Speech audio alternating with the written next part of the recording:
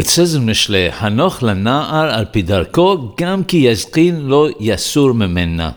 Train the lad in the way he should go, and even when he becomes old, he will not turn away from it. There are those who say that this refers to the ages from 16 to 22, whereas others say that this refers to the ages from 18 to 24. As mentioned previously, a parent's obligation never ends. Therefore, even after this age, a parent is obligated to guide, admonish, and direct their children. What changes, however, is that after this age, it must only be done in sweet and pleasant ways that are easy to hear. Rabbi Chaim David Halevi alav shalom writes that raising children in the paths of Torah and Mitzvot and polishing their character traits is exceptionally difficult.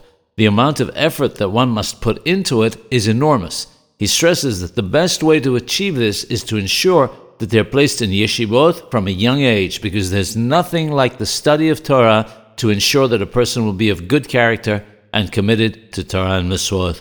The merit for parents who do this is great in this world and the world to come.